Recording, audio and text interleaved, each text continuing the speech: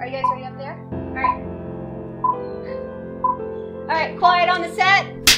Hello and welcome to the Women in Film and Television Ireland podcast. My name is Fiona Kinsella. I'm a producer and Women in Film and Television board member. This year at Catalyst International Film Festival, the Writers Guild of Ireland hosted a very special panel discussing the importance of the short film script as a calling card and how writers can break through into longer forms.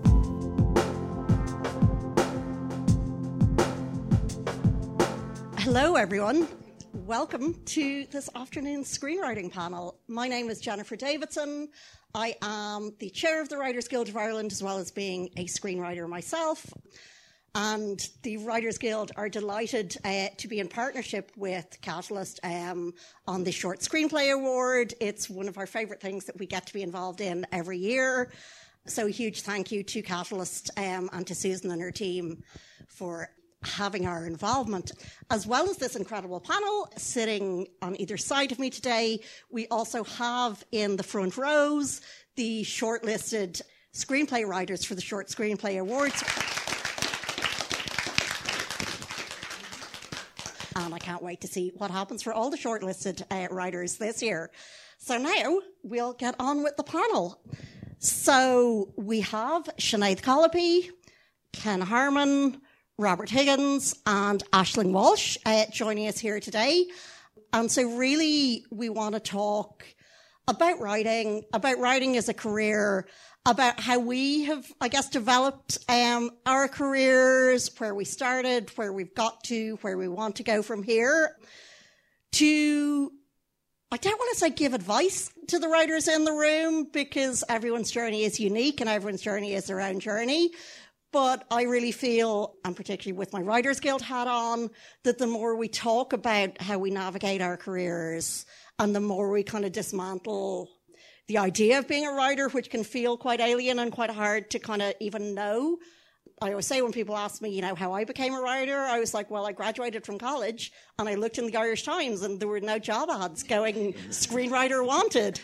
So I went and worked in documentaries for 10 years. But, it's really to demystify the industry and to give a sense of what having a career as a writer can be like. So my first question, I'm going to start with Sinead. What is your typical writing day? Or actually, is there such a thing as a typical writing day? Okay. I guess my journey into screenwriting was quite different from a lot of people, probably most people on the panel. I'm 20 years working in child protection services. So that's what my qualification was, working with children in the care system, funding projects for children around the country, worked in Cork and Limerick and overseas. And I kind of had a Joan of Arc moment when I was turning 40. And a Joan of Arc moment, or some people said midlife crisis. I don't know. I prefer Joan of Arc, whatever.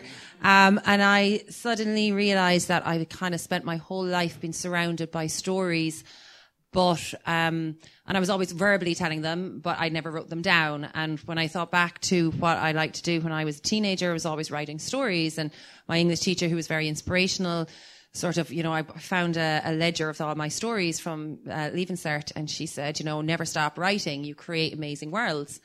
And I said, God, I'm going to set myself a challenge that before I turn 40, I'm going to learn how to write a script. And that was all I wanted to do, was just to learn how to write one script. I had no idea how I was going to do it. And now 4 years later, I'm a full-time writer. So how that happened, I just don't know. I'm still going, how the hell did that happen? So I have just taken a career break from TUSLA because I was writing by night and at weekends and pulling 40-hour weeks in child protection. And I have 3 kids under 10, so it just wasn't healthy. So I'm writing mostly for TV. So I've written on Smother. I'm written on Hidden Assets, which we're shooting at the moment, which is a BBC4 and Saffron production. I'm doing, co-writing a book adaptation with Anonymous Content, who are a big American company, and Wild Atlantic Productions as well in Ireland. So we're co-writing that book at the moment for TV. And my own TV drama, Every 5 Miles, was aired as part of Storyland on RTE. And we're working that into a full series now in collaboration with some UK broadcasters maybe possibly can't say any more than that or I'll be killed. But my passion was features. I never wanted to write TV ever. I didn't know anything about it. I wanted to write a film and I just accidentally got into it. But my day is I am obsessed with writing. The minute the children go out the door to school, the minute I'm back, the laptop is open and I could happily stay there at that laptop and never leave it, which is very unhealthy. And physically, it's not very good. I put on piles of weight with writing. Because I was writing at night, so my writing hours were 9 till 2 in the morning most nights when I was working. So I was eating. So I just got bigger and bigger and bigger and bigger. And because you're stationary, you don't move and it's very isolating. You don't meet people and the stories kind of get into your brain. So I've kind of adapted now. I write for 2 hours and I have to set a timer to stand up and move, and get out and walk and fresh air and things like that. So, it's Monday to Friday. I will clock in my 30 something hours, but sometimes my different projects, there's like 6 projects on the go. So, sometimes I'll park a project and I'll leave it for the week and then I go back and look at that draft and then I'll come back. I couldn't just stay on the one thing all the time because your brain gets too consumed in it. But that's just my process. I know lots of other people would just say that's mad. They have completely different. But I have to work around my lifestyle because I have to stop then at 3:00 because that's when the kids come home. So then I have to start then again maybe at 9 if I don't get enough done. So it's just you work around your lifestyle and that just works for me. Great, thank you. And Ken, same question to you. Tell us a bit about how you got into your career as a writer and what your writing day may or may not look like, depending on what day of the week it is. Yeah, sometimes it does depend on what day of the week it is. My writing day is probably a little bit different than yours in that I usually do anything I can think of to avoid writing until I run out of time. And then I sprint towards the finish, usually with 5 minutes to spare before me. Having said that, I do spend a lot of time working, like I'm neurodiverse, I spend a lot of time working stuff out off in the ether somewhere. And I think that's where I do most of my work. I found as well that you could spend sometimes, this is mad, but you could spend, 5 hours sitting at your desk trying to figure something out. And I discovered I get more done on the bus sometimes, just in my head. And how did I get into? I got into writing. I started off. I'm from a working class background. I didn't really know how you got into writing or screenwriting or TV or anything like that. And after doing lots of dead end jobs, I trained to be an actor. Did that for a while. And then the thing for me was I just wasn't really into the stuff that I was doing. I just couldn't really identify with the plays that I was doing and all that. So in the end, I started writing my own stuff and producing that myself, just in fringe festivals and in bars and stuff like that. I won a writing award then, and I started getting commissions, and it was just basically my own. But I developed my own voice, and then just kept. Plugging away at it. So I moved I had a play on in the Abbey, and RT approached me and asked me to develop a TV series. So I did that, and that was broadcasted probably 15 years ago now. So I still, I work, I kind of go between theatre and TV. I'm doing a lot of playwriting at the moment. I also work for RTE, like Jennifer on Fair City. And that's basically, I kind of fell into it, to be honest with you. But I've always been into writing. I just initially didn't know how to get into it. He says modestly. And this is what you'll learn from writers. We totally underplay our own successes and our own talents. So, pick up on those cues when you're listening to what the panel aren't telling you about their careers. Robert, same question to you. Thanks. For me, I guess it kind of varies a lot depending on what stage of the creative process it's at. For example, like first draft for me, it does get a little bit obsessive. I think if it's going well in particular, I'd be kind of like worried about losing the thread. So I just kind of keep going and trying to push through. So those days it can be fairly full on and I'm writing in every spare moment. But then after that, it's quite difficult, I suppose, to balance everything, because similar to everyone else, like spoke so far, I've a production company, and that's kind of where we kind of make some of our income through screenwriting, but like some of it is definitely through, our videography and various other things we do through the company. So that's quite a lot. And even just the admin of directing and producing is quite a lot. Like, it's a huge amount of emails, huge amount of Zooms, email, constantly. So in those latter parts, yeah, it's finding the time. But for me as well, it does have to, sometimes problem solving can't be forced either. So sometimes it can be a case of waiting for that idea to bubble through, like even just removing yourself from thinking, and then nearly your subconscious can sometimes kind of come up with solutions for you. So that's kind of what it looks like. Ideally, when I have a free week, I'd love to just write in the morning, like before I've had any exposure to the internet, if possible. It's just, I don't know, I find it totally, your mind's just able to focus in a different way before you've seen the usual stream of everything. So I try to do that in the morning, and then I'll usually kind of do more technical style editing, that sort of stuff, and rewriting later on in the day. Great. Well, Aisling. I started to write actually because I wanted to make films. I mean, I'm a director primarily, although I have written, quite a lot now. But actually, that's how I started writing at film school. I was really encouraged by a wonderful Scottish director who came to the school to tutor some of the slightly more difficult people, including myself, to kind of get us to write. So that's how I started, and I wrote my graduation film, and then I wrote, the script for my first feature film, and it just sort of kept going.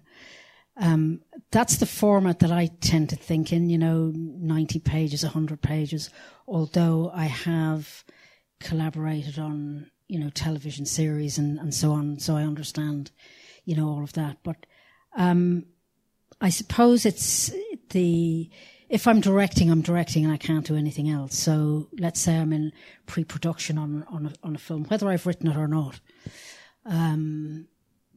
Then that's all consuming, and that's what you're doing. And if you're filming, and that's it.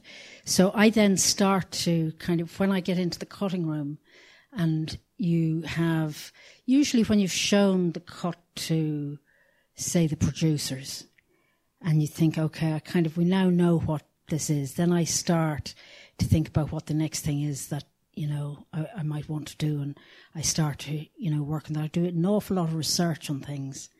I find some little snippet and I go, actually, that's, really interesting. Or I find a book that I like. I've got the rights of something that I've, 2 books that I've adapted.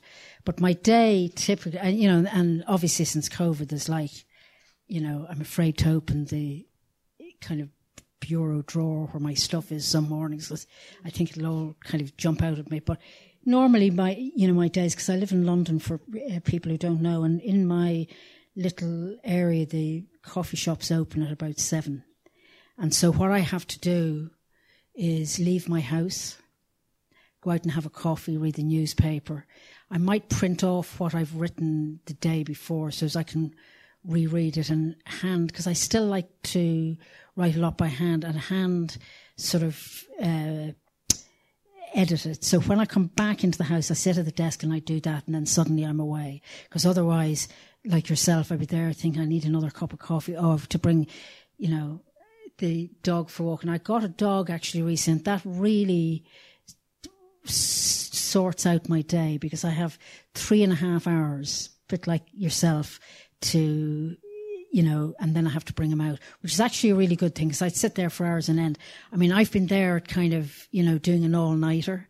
Like, you're there going, the producers, I promised them this tomorrow, where I've written until 6:30 in the morning and press the send button. We've all been, it depends on what it is. Some of the things I've written are, people go, God, how do you write something that's, so sort of dark? But it's not that, 'cause you're writing it. And then when I finish the first draft, which is the slog for me, And then I kind of get to the end of that and I think, now I know what that's about.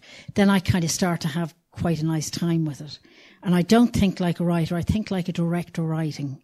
So my own scripts are never precious to me, even when I if it's written by somebody else, of course it is, because you've got to understand. And then, a lot of my days also are spent working with writers. So I'm in very, very early prep on a film.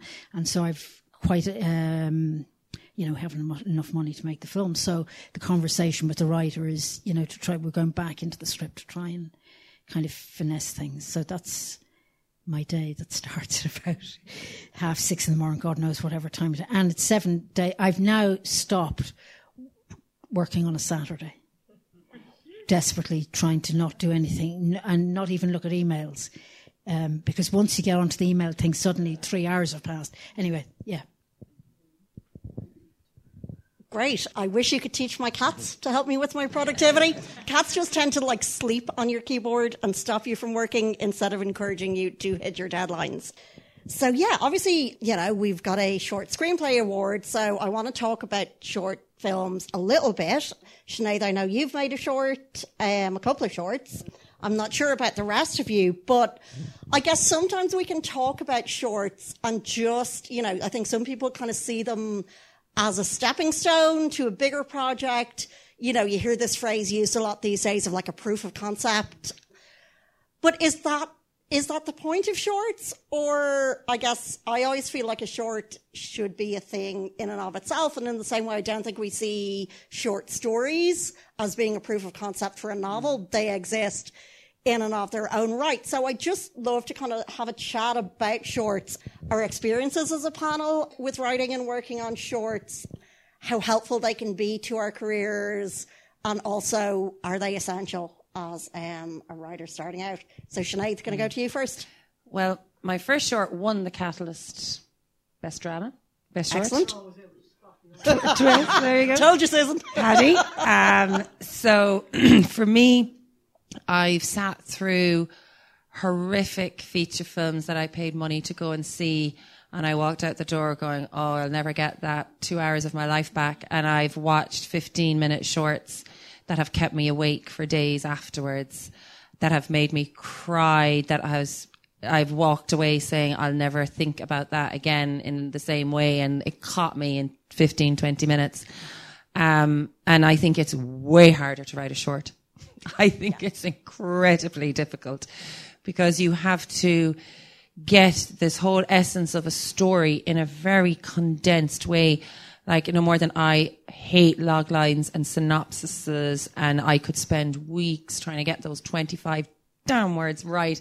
Well, I could sit down and I could write 30 pages in 2 days. So for me, brevity is really, really hard.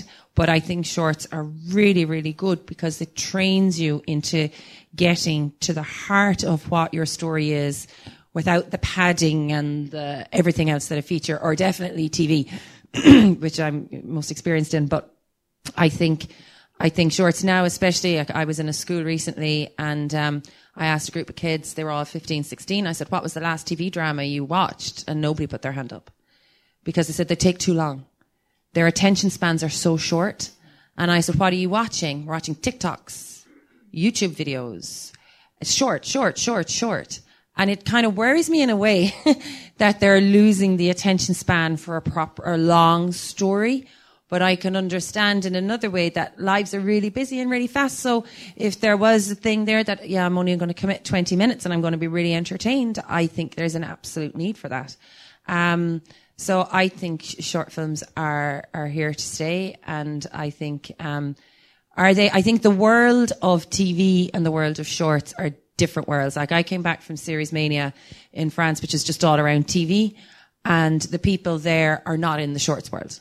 They're not. They know nothing about it. They don't go to shorts. They're not. Feature films different. I think it's a different world. I think they will very much go into the shorts world and they'll pick up. I met a girl over there who was Oscar nominated for her short, a Lebanese girl. And she, she's now gotten option on her first feature off the back of her short. So yeah, I think 100%, I think it can, definitely level your career that way. But I think they should be standalone, even though Every 5 Miles was was written as a short and it is going into series, but that wasn't the intention. The intention was that it was standalone. So I think if you can get the heart of a story in 15 or 20 minutes, I think I think it's a really good challenge and a very difficult feat. Great, thank you. Ken, what about you? Have you done shorts? No, but I just really make a point, Jennifer, that I started off writing plays, and I guess that really was my shorts. I love shorts personally, and I've got a 17-year-old who watches everything on his phone, and he doesn't watch anything longer than, like, they really don't. But just a couple of things about plays is that, because I think it's, personally for me, from my own experience, I think it's, the more for me that I developed my own voice, that was the thing that changed things for me, was actually developing just a voice that was probably, that no one else has, and we all have our own voice, but just getting in touch with that, and then I think learning to trust it, to trust your voice, and also I think learning to trust your voice, the courage to trust your voice when lots of other people are telling you wildly conflicting things sometimes, just to be able to, in a way that's cooperative, and that, we all get on and we all work together, but just being able to hang on to your own little, steering wheel for that as well. And I think, and the other thing I learned about plays as well is that, you get a really great, particularly if it's your own work, which I was doing my own work a lot in front of audiences, not so much now, but you get a real feel for audiences, and it's, you want to learn how to edit, stand in front of an audience, performing something you've written yourself, because you can hear them if they stop listening, and right, I'm not fucking, that line's going for a hop, or that paragraph or that page is going for a hop as soon as I get, that it really is. And then just the other thing is, I've done a lot of story writing for TV, and again, just with story writing, it is just like you were saying, it really is about brevity. And like now my plays, like I write the dialogue last, like I really just really, really work very hard with the story for ages and ages and ages, and going back to it and structure, and then, the dialogue and all the aspect of it kind of sits on top of it's a bit like a joke, like a joke has an internal structure and you can tell it 20 ways, but once you preserve the internal structure, the joke, will work on some level. And that's basically, I think, hope some of that's useful. Great. No, it really was. And I think you brought up a great point about voice and that kind of authenticity of voice. And I think that is, when you're reading scripts or when you're looking for kind of writers to collaborate, it's that like authentic voice that stands out. That's the thing that kind of grabs your attention. And I think it's so important. I guess that's one of the ways where short films can be really helpful, because as a writer, it gives you a chance to kind of do that calling card script and show the kind of stories that you want to tell and that you have the capacity to tell. So, Robert, what about you? Have you done shorts? What's been your experience? Yeah, I made 2 shorts before we made our first feature there last year. So I'd echo that totally. Like, we used them totally just to discover the voice, the world, the themes. And once we hit that, and we made our second short film, Drifting. So it was set in a very similar world to the film we went on to make in the feature. Different story, but it had a lot of parallels, a lot of visual components that were similar as well. And it was great for us to discover that, and to see it travel well on the festival circuit and see people connect, and it kind of give us confidence then to push forward with the feature. But it was also like hugely beneficial in acting nearly as a proof of concept, in terms of when you're having meetings with funders and so on, you were able to, even just in the initial email, you could give your trailer to your short and show that you'd made this, and like we immediately found like we had a better response rate and everything like that, and you were able to explain what it would look like, and if you can, with the equipment now, you can shoot a short that looks like a feature will look. So it's great for opening doors that way, and that helped with us getting into the conversations that helped us piece together the funding for our feature. So yeah, I think they're definitely really worthwhile. I've never made a short. I tell a lie. We did a couple of sort of group things at film school, and then I made a film actually that ended up being 75 minutes long. So, in that 10 or 12 minute format is very frightening. And I agree. I think I've seen some incredible shorts over the years. And I suppose, it is an art form in itself. It's like the short story, which are wonderful and shouldn't be anything else. And we love them because they're that, and we love novelettes because they're, maybe 120 pages or whatever it is. So there's an art form that is the short film, and there's amazing festivals around the world that, celebrate that. If we want to go on to make feature films, either as writers or as writers, directors, then there's a point where we have to stop making short films. And, you've made 2 or you've made 3, and then you need to kind of think, how am I going to kind of move? This is, it does show my voice. Sometimes, you've written and directed it, or you've written it and you've worked with another director, and so it's a team of you. I'm not sure how one kind of separates that, but somebody will have seen your short at, say, this festival or in Galway or Cork or whatever, and go, actually, I'm kind of interested in that, person. You need to kind of move along if that's what you want to do, if you want to make feature films, or if you want to get into making television and television series, then there's a point where you have to say, okay, my mates will come out with me for a weekend to make my short film, and that's great, and my pals who are actors. I'm actually going to ask them for 4 weekends, and I'm going to make a long form. You've also got to see, are your ideas, how do you get, from a 15-minute idea that's fabulous because it has to hit every kind of moment, to a 90-minute idea that, that you have, and how does, yes, we all walk in and out of dreadful films, but how do we get to, that place? And I think that's, you learn, of course you do. And I think for people that need a little bit of confidence, if you're a director who writes, and indeed as to kind of get out there and do it, then I think it's lovely to spend some time with your fellow kind of collaborators and travelers making a short, and then you kind of need to, I'm a real believer in that you have to move on.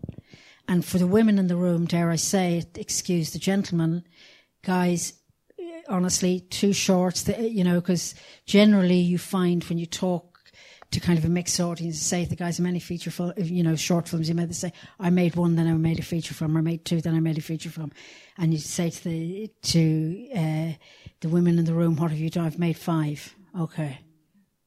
So you got to just find that, and it's also collaborating with people and being confident about it too. It's like the previous panel we're talking about. That's what it's all about, and finding the world that you're interested in, the stories that you're interested in telling. No, that was a really important point, and I think, we've seen it. Obviously, there was a huge push for gender equality in the industry, particularly coming up to 2020. But what we saw was that a lot of those gender equality initiatives were funneled into low-budget short films, and we don't want our female filmmakers and writers to get stuck, at the cheap end of the industry. We want our women to be making those big budget features and having that success. And also, I said this on another talk I did recently for Minding Creative Minds, we also want women to get to a point where we can be mediocre in our careers in exactly the same way that men can be. And I say this with no shade to the men in the room. But, we need to move past the point of women having to be spectacular in order to have careers. But I'm going to come back to Aisling, because what I wanted to ask next was what the panel think are the key attributes or characteristics that a writer should have in order to be successful in a career in whatever way we want to define that success. But Aisling, I think because as a director, you also work with writers in a different way and kind of get to see writers, I guess, from the outside. I'm really curious to know what your take on that is. What do you think the key attributes beyond knowing how to write? What are the qualities that make for a good writer and a good collaborator? I think you've got to be collaborative and open. And most of, the writers I've worked with are that, writing a play, for example, is very different because it's a very, very unique individual piece. It's going to be staged and we're going to see it and it's going to be performed maybe in 30, 40 years' time, if it's Beckett or whoever it is. It's a very unique script writing and script development. It's a kind of a blueprint for what you're going to go out to do. So less so maybe with television because it's a tighter kind of format in a way. So you've really, got to be open about what the film is and what you're trying to do and collaborate. I've got to collaborate as a director. The writer's got to collaborate with me. I remember on Maudie, I remember saying to the writer, you've got to lose the first 30 pages of the script. We're not interested in it. We're not interested in that part of the story. We haven't the time to tell it. And we had a long discussion about it, and that is actually, what we did. And it's because scripts are developed, and I'm talking about not short so much, I'm talking about kind of feature films now. Raggy Boy took me 12 years. From the time I finished that first draft, 12 years later, I turned over. So in that time, things change, things develop, you get a better idea of something. I think it was a better script in the end because of that time. But you've got to be open to all of that too. Things change. And we're not maybe so interested in telling, as with Maudie, her early life as a child, for example, in a 90-minute film. We're interested in actually getting into the heart of the film, which is what happens when she meets this guy? What happens when she goes for this job to meet this, gentleman, guy she's going to spend the rest of her life with? So we need, collaboration. And I see it as that blueprint to, then you go out and make the film, and then you edit the film. You get 3 chances to make a film, one to write it, one to direct it, and one to edit it. And everybody's got to be on that journey. And sometimes, a great idea can come from the production designer, for example, or I go out and I see something. I go out and I look at a location. I remember saying to Andrea Gibb, the last writer that I worked with on a film I did for BBC called Elizabeth is Missing. We were out in Orecchie and I saw something and I said, could we put this in? Wouldn't it be great to have that scene in the script? And of course she did. So it is that collaborative. We've got to be really collaborative and listen and try and own it too, because, more so in television, I imagine. I don't know much about the theatre world. There's 8 executive producers in LA. And, you got to keep them there. Because you can't afford expensive flights over. But, you're trying to kind of keep them there. So that's why we've got to be kind of together in our relationship so that when we're on a Zoom call or when we're on a call together, we're all one voice, united. You know what I mean? So is that, and it has to be, we're all making the same film. That's what you're trying to do, I think. Same with television is a little bit more difficult because of the way it's broken down now. There's showrunner and there's all of that. I've never worked like that. And that's a different world, and that's why it's important with short films, to kind of, that's the ownership of them and that's the uniqueness of them. This is your voice as a filmmaker, regardless of what the film is about. Sometimes it's very personal, sometimes it's not, sometimes it's a story you found. And so it's, collaboration is the kind of key thing, And yourself? Yeah. For me, a big one would be, I suppose, just to have the drive to continuously do it, because there's a lot of setbacks, a lot of kind of, kickings along the way, more or less. But yeah, just to kind of, for me, I always have that a bit of a compulsion to do something creative. It's just kind of keeping me balanced. I kind of do that, but just I think to keep continuously writing and creating new stuff and showing it and developing that thick skin as well to make it better and to know when there's the truth in it and when sometimes to stand your ground. And I suppose, it's just with the writing, the craft, it takes a long time. I think, especially film scripts, I find they're very, structured. It takes a long time in the feature format to get it. So I guess just that kind of dedication, diligence to the craft, and kind of get better. And Ken, I'm going to slightly reframe the question for you, because you work on Fair City and you're very much involved in the story room, which is working with a team of writers. And I know that, if people aren't familiar with soap is a different beast in and of itself. So my question to you is, what are the key attributes to survive as a writer in the world of soap? Thanks, Jennifer. Well, I think just to go over what everyone's been saying, I think for me the biggest thing about surviving in television is number one. I think if you can get good at writing fast is really it's actually really important, because things change quickly, change without warning. They change all the time. Like every day, there's always an issue. There's always something that comes up every day. So that it's, and I do believe personally I'm not saying the 10,000 hours, but I do think the more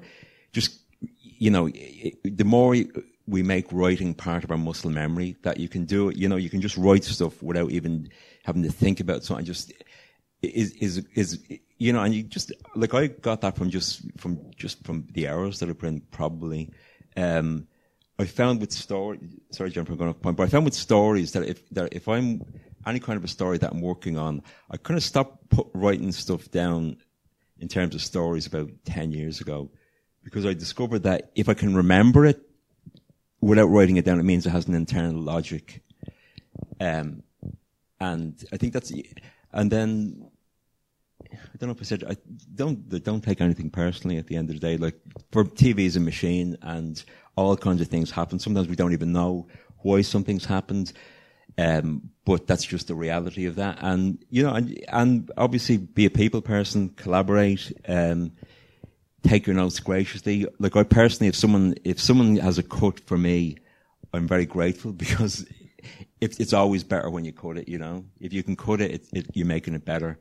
And, have a bit of humility and try to get on with everybody, because we're all just trying to get to the end. We're all just, we want to go home as well at some point. Okay. Oh, sorry, John. And Sinead, just again a slightly different twist on the question for you, because you had an incredible experience as, I guess, a relatively new writer, getting to work on some primetime shows like Smother and Hidden Assets. So, like, what did you learn, I guess, from being in those writers' rooms and those teams about, what the key attributes were for writers to be successful on those shows? I think it's a very different approach I have, depending on whether you own the IP or not. So those shows aren't your IP. So they were already existing shows where the storylines had already been developed. Like Smother was season 3. There was 2 seasons before that, so the characters were already established. So they already had their voice, and you were going into a show that had a following, and quite a big following, an international following. So you were kind of picking up, and then there was writers in the room that had been part of season 2, so they were already a step ahead of you. So you had to literally just watch the shows over and over and over and listen to the dialogue in particular. So you had to get your lead actor's voice. Like, she wouldn't use that word. She wouldn't use that word. She dresses a certain way. She poses a certain way. And what Ken was saying, you have to be so fast. You have to turn those pages over. There is no time for, I just want to get to know. They're like, are you kidding me? Draft 1 is in by this date. Draft 2, then the rewrite, then another rewrite. And then you get a call saying, we got to do calls on Saturday evenings. We got to do calls on Bank Holiday Monday, because and especially when there's so many co-pros, so there's so many commissioners involved. So it's BBC want to read the draft, then RTE want to read the draft. Hidden Assets, it's Canadians and Belgians and RTE. So it has to go to all those different exec producers who will all send you back notes. And then the script editor will send you back notes. So then you've got to digest all those notes. And can you have the rewrite done in a week? And you're like, oh, Jesus, mother of God. So it's fast. I cannot explain how fast it is. And I think from coming from, I did a short with BBC, which was on the writer's room, and that was lovely because you had the time and you could kind of change it and do a bit of this and be a bit artistic. And then you write a draft for Hidden Assets. They're like, you can't say that. That's nonsense. And you're like, oh my God, it's not my show. And you're like, you are limited because it's not your show. And you have to be very much, your pecking order is there, and it's Peter McKenna's show or it's Kate O'Riordan's show. And that's rightly so. It was their IP. So you're just there. And I think the greatest thing about it was the script editing process. So you're sitting in a room and you've got the whiteboard and you're beating out those 6 episodes. Like Smother was crazy. It was done in 5 months. And you're beating them out, your end of ep hooks and your turning points around the ad breaks and all of that. So that was a real eye opener as to how TV and then how to get in your thriller beats. And for Hidden Assets, we had to, obviously, I didn't know anything about Criminal Assets Bureau or laundering money. I do now. If anybody needs money laundered.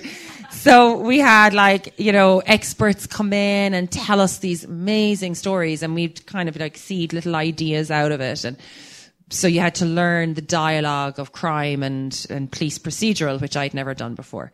So yeah, the writers' rooms were a massive, massive learning curve for me on writing very, very quickly. But also, your passion is your own IP.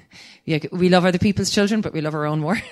So it is that whole piece. And I would always say for writers is, we talk about executive producers. If you're going into TV or features and you're the writer and you're not the director, make sure you're the executive producer. Because I have heard some stories of the writer you're just the writer. And it's lovely if you get into a collaborative room. That's just the dream. And I'm very lucky that the directors I've worked with, it has been that, like with Aislinn's experience. But I've also heard stories of, you're just the writer now. Thank you very much. We've optioned your script and go away.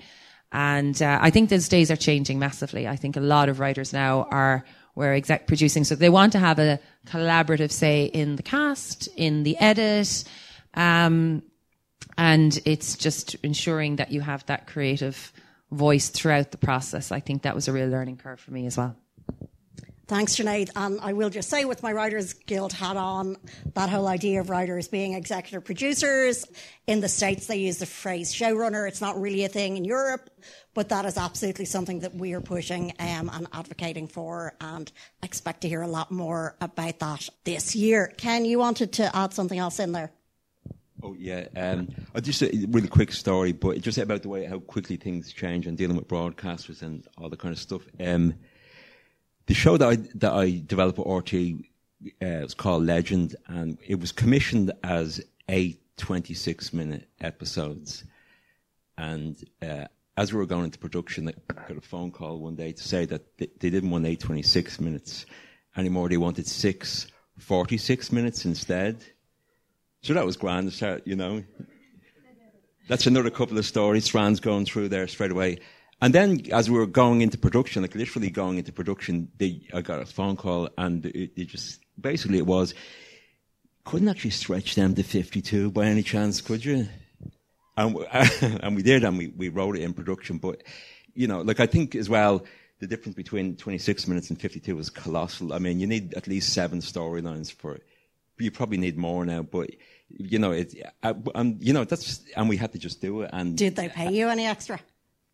They did, actually, I think. But it was funny because you would get phone calls going, we're shooting, all the scenes that we're shooting in the church. The priest has something on this evening, so he's not giving us the church after 5 o'clock. So can you take those 4 scenes and just do something else with them instead? Put them out. So, and by the way, we're waiting for them. Do you know what I mean? So, that is a big part. It's just the changes and all the, there's so many different things that you've got to try and do at the same time and keep everybody happy and stay sane. Sane is an important part of that. But yeah, I think it's that resilience, that adaptability, that ability to take a note or a big change like that and smile and go, of course I will. And then go and get onto your WhatsApp group or voice note somebody and just go, oh my God, and say what you really want to say and you can't say in those meetings or on those calls.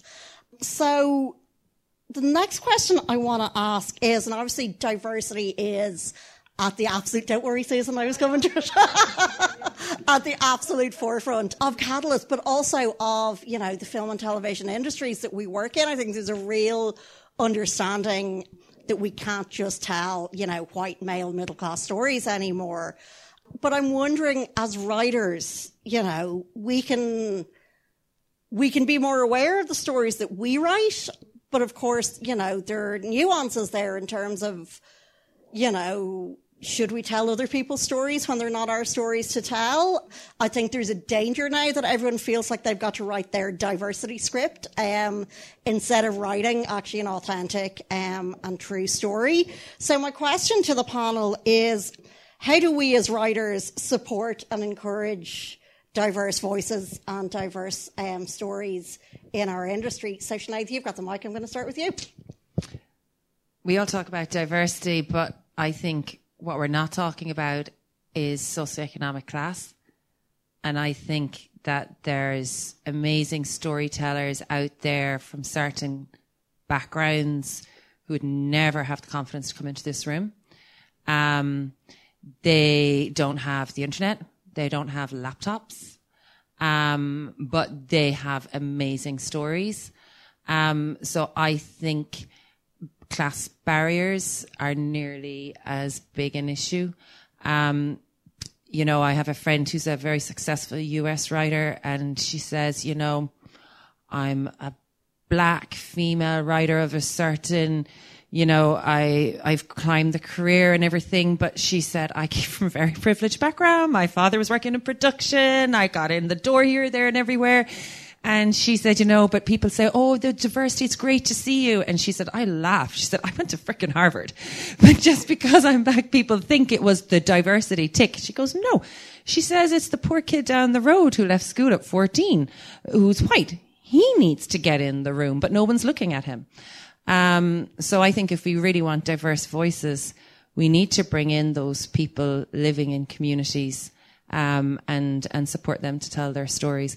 And I don't believe that, you know, I met Ron Lesham over in France, and we had a conversation about this, you know, can you only write a certain story if you are from a certain community or a certain background? And he said, I was in my mid-30s Israeli man who wrote Euphoria about teenagers in high school in America. And he said, people were like, oh, you have to be a teenager in America to write about. He goes, bullshit. He said, you have to have empathy. And if you have empathy and you're fascinated by that world, and he said, to me, that world was so alien and it was so unusual and so different to anything he ever grew up in Tel Aviv. He said, that's what drew me to tell that story, because I have empathy for those characters. And I think that's more important, I think. But I really think that we're missing out on the class conversation in this industry. It's a very hard door to break down if you're from a certain background, in my experience anyway. And Ken? I don't really have to follow that. I think it's a really important point, the socio-economic thing.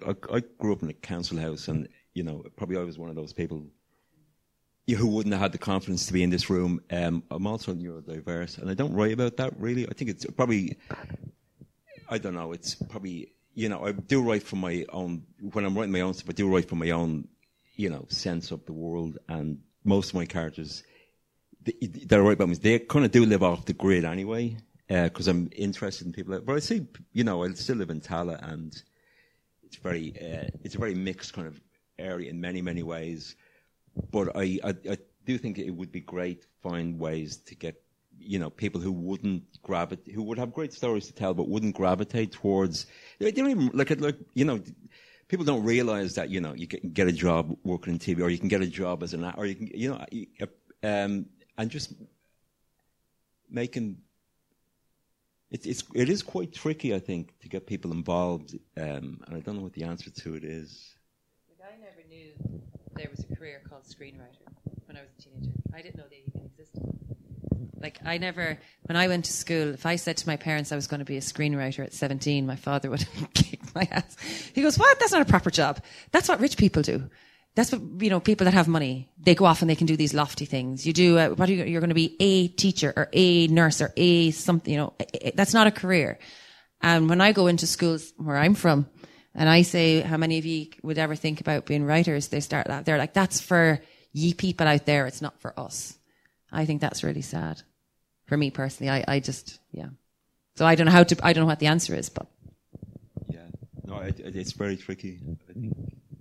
Yeah, and look, we are not going to come up with the solution in this panel, but I think it is just so important for us to have the conversation, you know, to think about our responsibility as writers. And then I think the second part of the question is also, what does the industry need to do better?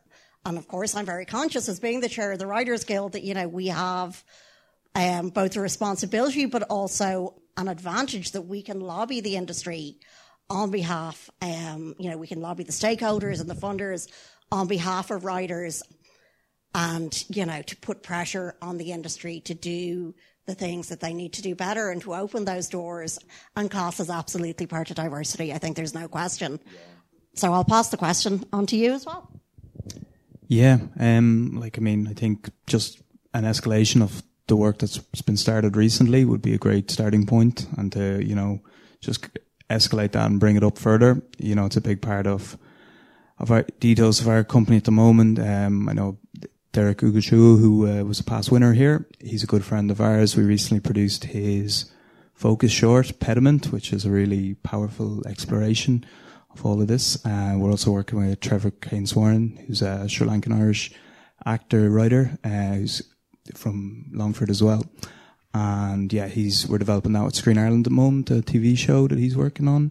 So it's a big part of our ethos, and yeah, it's really important to us, and I think it should be only escalated and brought forward. And we'd also love to, as a Longford-based company, we'd love to see Midlands-based work as well. You know, we're from a very small town where there's like 2 pubs and that's it. So we'd love to see more, because there's never any arts outlets for us growing up. So that's a thing we'd love to see as well. And Aisling? Yeah, I think I do think class has a huge part to play. You know, when I went to live in England in 1980 as a young Irish woman, you know, at film school, you say to me, "What are you saying? I have no idea what you're saying," you know. And I was very lucky that I was kind of on the inside but slightly outside. I was at school with, you know, very graduates of Oxford and Cambridge, and, you know, there were a couple of people from the Polytechnics and a couple of lads from Glasgow that sort of, you know, was nice. But you see it throughout, and one is starting to, you know, you're starting to kind of see it here too. You know, if, you know, a working class actor, for example, it's much more difficult to get a role, because actually that's what you're seen as and not seen. You know, if you're a middle class or, you know, posh boy, girl actor, then you can play anything. And so it's also, we've got to be very careful, you know, because you know, we all have this notion we can go out into these communities and what I think we have to do is actually open the door and say to people, you know what, if you want to come in and kind of join us here, you're very welcome. You have to make that step in a sense yourself, but you have to know that it exists. I knew that filmmaking existed when I was 16 or 17, because I went to art school and, you know, we started to make films.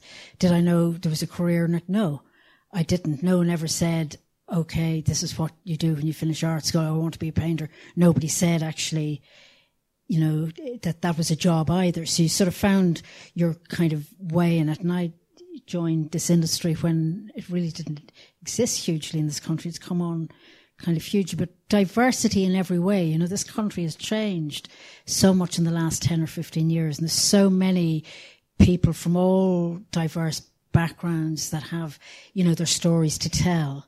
Can I tell somebody's story? I told the story of Raggy Boy because nobody else was doing it at the time.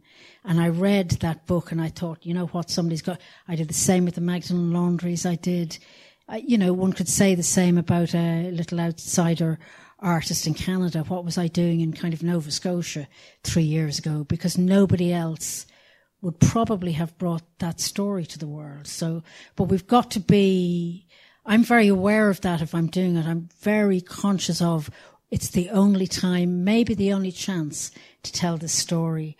I spend years doing research. You know what I mean? You're trying to kind of get, and including everybody, but I'm kind of moving away from the point, but there is, you know, so much diversity in this country now that we have to, you know, recognize and encourage. And I mean, that's why I do these things.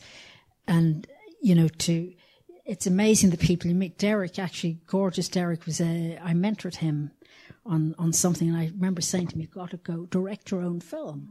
That's what I like, you know, say to people now, encourage them along the way, and believe. Some of the ladies on the earlier panel, you know, just believe in yourself. We've got to believe in ourselves. Do we believe in ourselves in, you know, a council house, I'm not insulting anybody, way out that, you know, has 20 quid a week coming into the house and people are, you know, hungry and about to be kind of kicked out? No, we don't.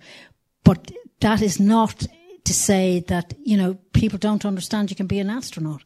They don't understand you can be, you know, musician, all of these things, all of these stories. And it's to find a way to enable those people to be able to tell the stories they want to tell, whether it's in the form of a play or short stories or films or whatever it is, and actually open the door and say, listen, you know, everybody's kind of welcome here. You just got to be encouraged to kind of cross over that threshold in a way by people like us, you know, meeting people and saying, listen, you know, you can, casting somebody who's maybe wouldn't have the opportunity. I try now, because I'm a little bit more experienced, to try and cast a newcomer, somebody who's never done it. I don't care if they've never been in a film or never, you know, maybe out of drama school or actually haven't done that much acting, to give them a part, a scene or two scenes. And my responsibility is the lovely actress on something. She had her scene with Glenda Jackson, 3 minutes.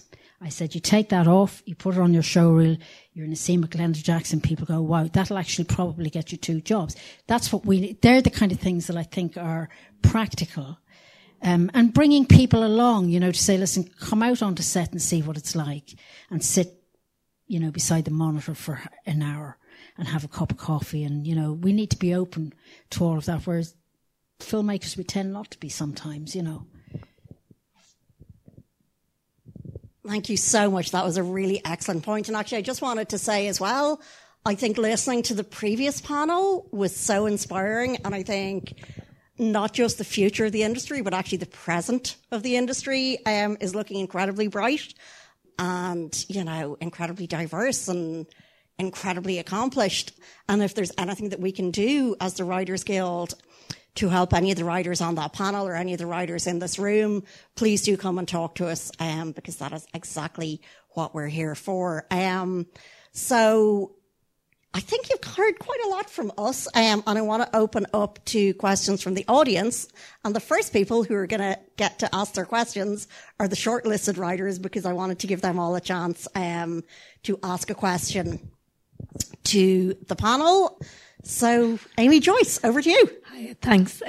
Sorry, I'm so husky. Sinead, I just want to ask, you know, when you go to panels at film festivals, and I think a lot of people in the audience always want the, how the joining of the dots of how do you, and I have 2 children, 3 and under, you know, and I find I'm actually being more productive now because I've such limited time windows.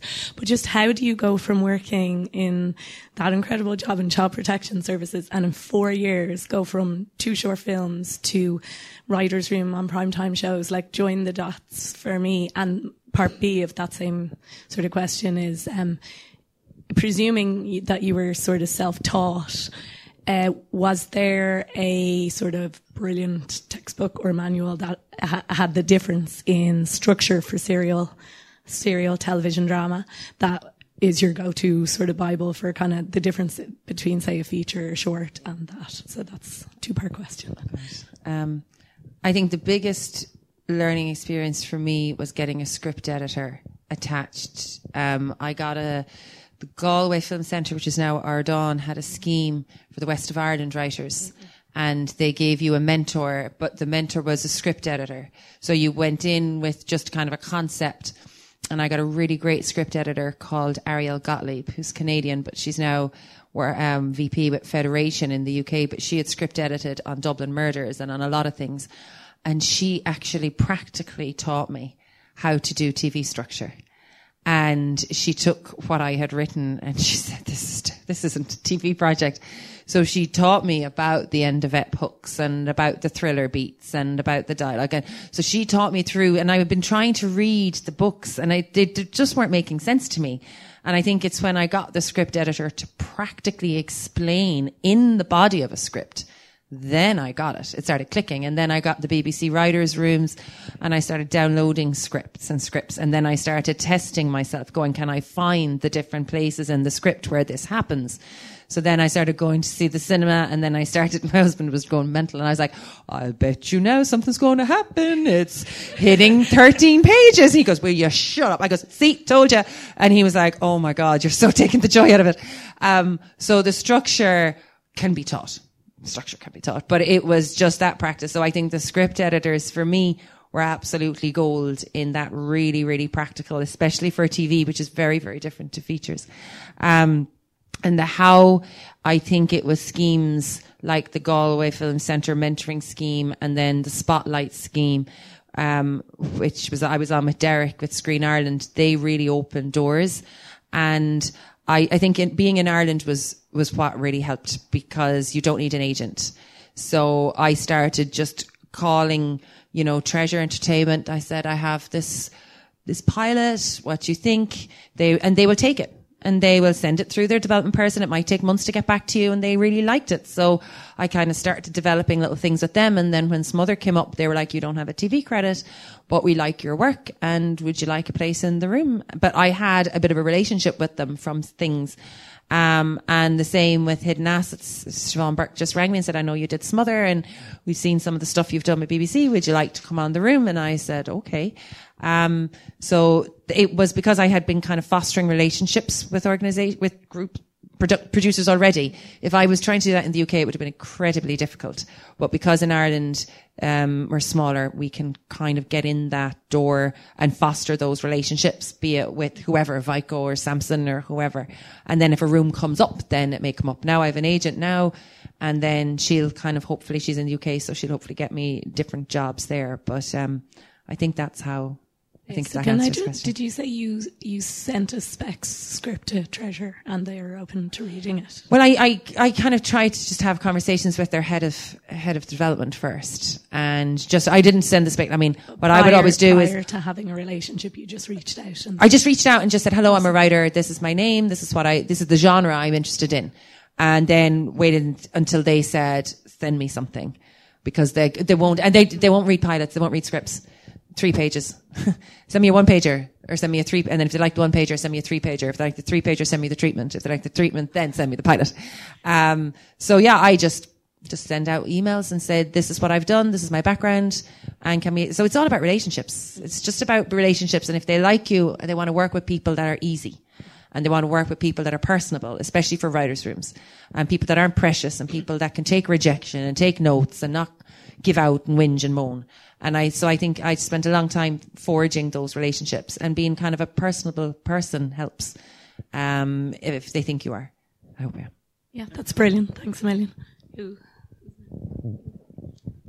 Hey, I've got a really nosy question for Jennifer. I don't know if you've read the scripts every year or how involved you've been. It might be more for Susan, but I'm really interested. Like, this festival, in one way it's wide open, and in another way it's so specific, right? But you've been doing it for 3 years, and it's diverse stories. But have you noticed any patterns or shifts in the themes that you're getting year on year, like be it scripts or films or both? Oh, that's a really interesting question. It's a hard one.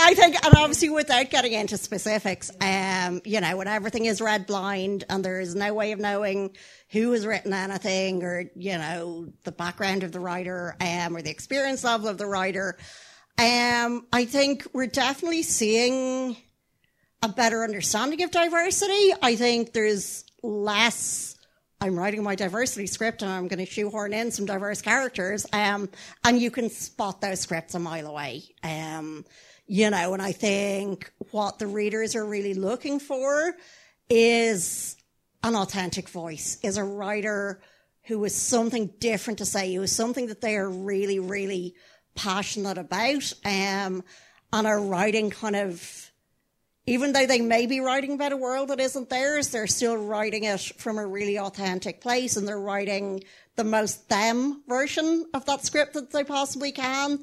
And those are the stories that stand out, and those are the ones that you can then see, even if some of the writers are less experienced, but what you see is a real confidence in the storytelling. And I guess that's what kind of stands out. I think, yeah, there's definitely a better awareness, a better understanding of diversity, and it's, there's less kind of hitting you over the head with a hammer with diversity stuff. And I think that is all for the good. Did that answer your question? Yep. Hi, hello. I really love a lot of the practical advice and information that the panel has given so far. It's hugely helpful.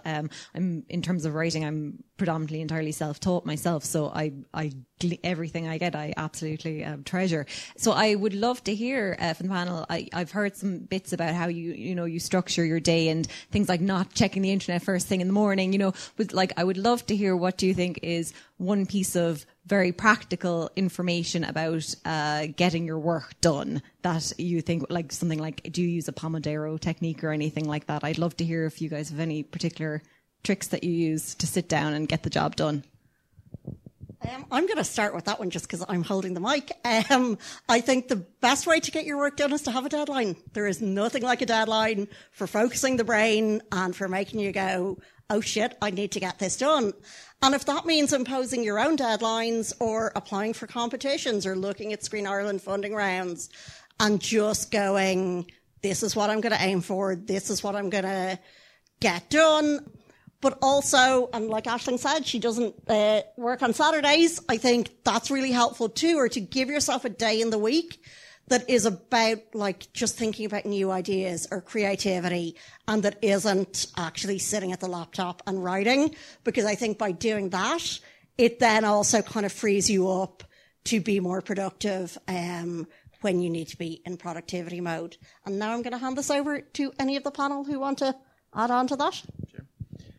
For me, a big breakthrough was just learning to be gentle enough with yourself on the first draft and like getting it done. Cause yeah, I used to get very bogged down with going back and rewriting it and like endlessly in this cycle. But it was just getting this big lump of writing, and then you can start to whittle away at it and shape it. And for me, that was huge, because you just end up finishing everything then all of a sudden, and you have all these, whether it's you end up throwing it away at the end, it's something. It's you don't have these little skeletons on your Word docs all over the place. So for me, that was a big discovery, I suppose, that helped me. Yeah, I think it depends on if you're doing it all the time. If writing is what you do, Monday to Sunday, because a lot of the time, unless you have a structure, and that's how I came up with the structure I have. I leave my house at 7:00. I come back at 8:00 and I sit down, because you need to start.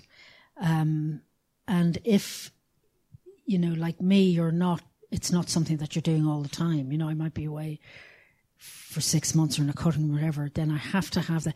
It takes you a week to get back into something. I come here for like 3 days. I've now got to get back into something on Monday. You know what I mean? And it's that structure. And then you just see how you go. You get a good idea of what your day is. Are you good in 3 hours or 4 hours? There's some days I sit there and write nothing, or I think I did really well, and then I kind of, trash it. So you get a very good idea, are you productive in 3 hours or 4 hours? And then that, sometimes people just write for 3 or 4 hours and that's it. And then you come back, the next day. But a deadline is a really good thing to have. I don't have them very often. So, and also if you're writing, the first draft of something, whether it's a pilot or whether it's, play or film, it's yours, because at that point, when you get to 99 pages and you press the send button to your producer or whoever it is, now we're in a different arena. We're in the open. and you'll be getting notes, and do you know what I mean? There's a kind of a precious time that you have with it that I'll never let a script go until I can kind of stand by it pretty much, you know, that I feel that's sort of the best I can do at the moment. Now I need somebody else to come in and have a, you know, a conversation. But all of us are self-taught. I learned how to write when I was at film school. Okay, I had some, you know, one or two tutors, and you learned from each other. We're all, you know, it's not something that's kind of existed for that long. Television writing in particular now in this country is quite a new thing. You know, 5 years ago, there's no such thing as a writer's room. And, you know, that's lovely because you're collaborating with other people in that room. And that is, you know, it's like the very first television I directed. I remember sitting there thinking, baby, this is not going to happen. I'm going to be fired actually after the first 3 days. And then I thought, no, actually, everybody else is doing, you know, because there are another kind of 12 directors of various stages. Everybody else is doing it and surviving. So there has to be a way to kind of do. So again, you find your own way that kind of works for you, that you're comfortable doing. You know, if you get up in the morning, you write for, you know, if you're on a deadline, you might have to write for 8 hours straight. That's what you got to do. But it's just good that practice, as, you know, as you said, you know, every day, writing. It's always easier for me to go back into a second draft or a third draft because I then know what it is. And I know I haven't got that slog of starting, even though you've done a treatment, you know, or an outline, depending on, you know, what it is. And if you're adapting a novel, maybe it's beside you as well. You know, when you get that 90 or 100 pages, it's such, I can't tell you, it's such a, you know, you go to bed that night thinking, oh my God, I can kind of sleep now until tomorrow. But it never has to go back to that place again if you're lucky and the structure is, you know, right. Because I work on that basis without really thinking about it, the 3-act structure, Act 1, Act 2, Act 3. Sometimes my treatment's on sometimes for myself, no one else sees it, Act 1, Act 2, Act 3. So I know I have a map where I'm going, and I've always got that 15 or 20 pages to fall back on, and then you can kind of create happily from that.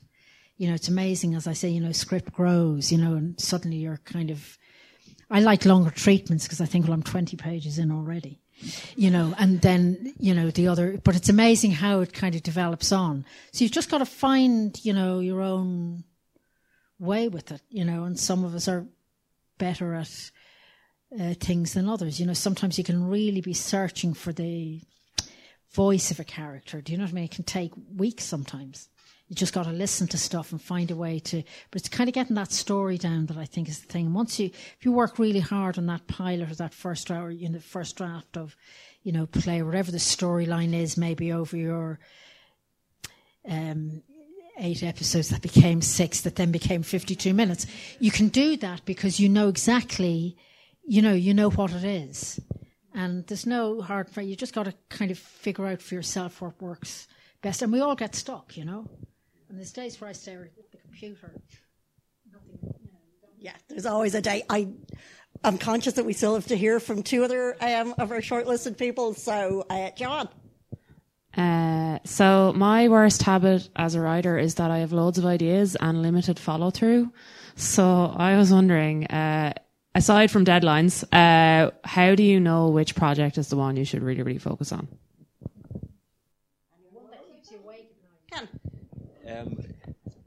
I think that's a really interesting question. I would be very like that in that I would have just millions and millions of ideas all the time. And like, I think one thing is just try and record all your ideas and hang, because there might be 2 or 3 years time that you'll actually go, oh, I remember that now, and that's over there, and you'll find it and you go, and it'll still, and I think as well, like I believe as well in kind of writing through to the other side of stuff. And sometimes that is, you don't actually know, like I just 2 really quick things. Like I do believe in story structure. I think, you know, if you're aware of it, if you're not aware of it, this kind of rules apply and you can use them unconsciously or consciously, but they kind of, the shapes exist, and the more familiar we are with those shapes, then the more it becomes part of your muscle memory and you don't really have to worry about it too much anymore. But I think writing through to it is just like sometimes just literally just write until you are spent almost and see, and you don't need, you know, a lot of times I wouldn't know where I'm going with something at all, you know, when it's at the exploratory stage, and just see where, like I wrote a play that I'm working on, and I was walking down through Luca one day and I just saw a sign for a graveyard, and I went, oh, I think there's a play in there. And there actually was, but I didn't know what that play was, but I just kept going at it and going, you know, tipping away and jotting stuff down and expanding it, and not really. And then I kind of got my first draft, and that was only really when I start working on it. Then I was like, oh, I've got all this, and then I start putting the shape on it, and that's kind of fun because you don't really know where you're going, but you can only do that when you don't have a deadline hanging over you, as well. You know, the deadlines are another really good way of getting stuff done. One of the things I learned is I wouldn't go trying to write 6 scripts or 7 scripts, because even when you go to somebody and they give you a pass, and like, look, we're all getting way more passes than we are ever getting yeses, they'll say, and what else have you got? And what else have you got? And what else have you got? So it's to have, like, I have probably about maybe 6 or 7. Some of them are 1-pagers. Some of them are fully fledged pitch decks. Might be only maybe 1 or 2 scripts inside there, because you're just going to say, like, we're going to put as much time into this if it's not really what the market is looking for at the minute. But I have a deck there so that maybe in a year's time somebody says, oh, remember that? Have you still got that? So you've got it in your top drawer, but you haven't probably invested massive amounts of time in it because you know it's a massive big budget project and it's going to take years to get off the ground. But then your lower, more reasonable one, you know, you might put a bit more time into that one. But I would have your kind of your 2 to 3 pager on your passion ideas, your 6 ones, so that you can talk about them. And if they say, have you got anything else? Yeah, of course I do. You don't. And that's fine, because then you'll go home and then you'll do your 10 pager. But you have your 3 pager there that you can at least talk about, or you can at least send them on the 1 pager or the 3 pager. And so, yeah, but then it is having your big project and being realistic that that's your passion project, and it might be the big, long one that might sit there for 10 years. And then having your more realistic, achievable ones that might get more traction sooner. But definitely always have a few in your top drawer to talk about. Yeah.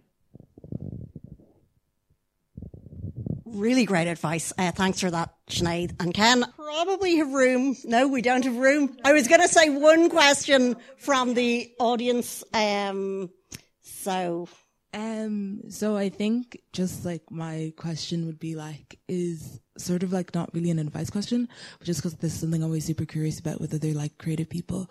Is there anything you've watched or seen or like read or just any art pieces that you've seen recently that have just like inspired you or made you feel really passionate about it? That's just what I'm curious about.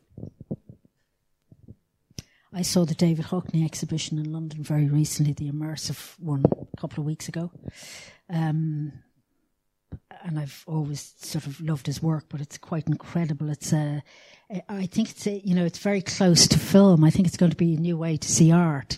Actually, they've had a few of them. I don't know if I think they had the Van Gogh here in Ireland. Yeah.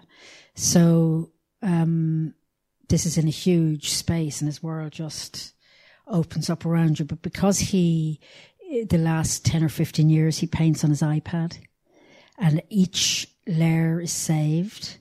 So, you start off with this field in Normandy where he lived a lot in lockdown, and the little house is drawn on the tree. It's just extraordinary. It's almost like a little movie. But I sat there, it kind of blew my mind recently. Yeah. I always go blank on these.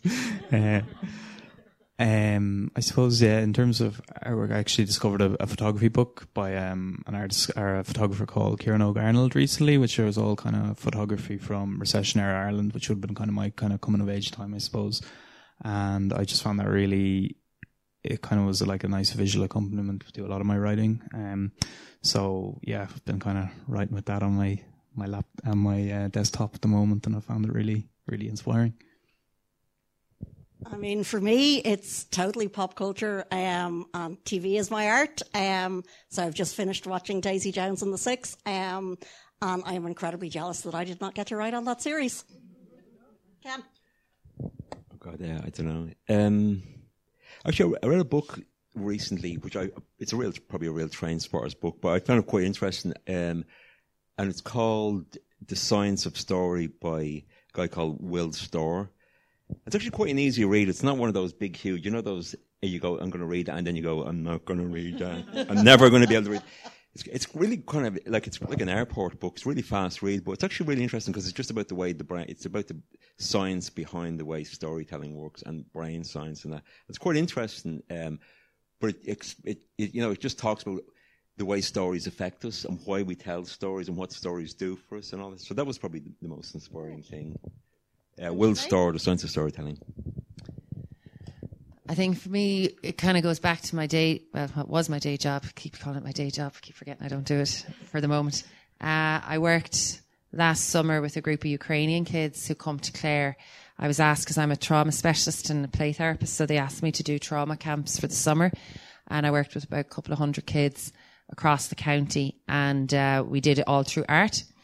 And we do huge kind of communal ensemble pieces. And I told them a story, because I'm a storyteller. And I told them a story about Alice in Wonderland. So, because that's a universal story. Every kid knows Alice in Wonderland, no matter where they're from. So we had my translator with me in Russian and Ukrainian, and we told the story of Alice in Wonderland. So I gave them a big long sheet of paper, loads of artistic materials, and I said, draw me Wonderland. And I left them. So they were all about 11, 12 years old. There was about 14 of them in one of the rooms in Kilkee in West Clare. So you imagine you come from Kiev and you end up in Kilkee. A bit of a culture shock. And I went back into the room and I saw what Wonderland was to them. And I wasn't kind of right afterwards, because you had Alice sitting on a cloud and she was crying, and there you had the clouds were not rain, there was red. The raindrops were red, and it was trauma basically. And it was just a whole picture of trauma all built around Alice in Wonderland. And we sat down and I told them a story called The Claddagh. And I said, do you want to hear a story about when the monster came to this town? And it was a town in Galway, and it was called The Claddagh, and there was a tribe of women who fought them and wouldn't let the monster take their port. And they were like, oh, that's like what happened when my dad is fighting in Ukraine and they won't let them take the whatever. And I says, yes. And I went home and I wrote a treatment called The Claddagh. And I brought it to France and we pitched it at Series Mania. And it was because of the kids. That's my story. Thank you so much. What a note to end on. I'm so sorry that we didn't get questions from the rest of the audience, but I think those are some excellent questions from the shortlisted writers. So thank you so much for thinking of such great questions. Thank you so much to the panel. You've all been incredible. I know I've learned a lot from listening to you all. I'm sure everybody else in the audience has too. And thank you so much to Catalyst for centering screenplays and screenwriters. Thank you.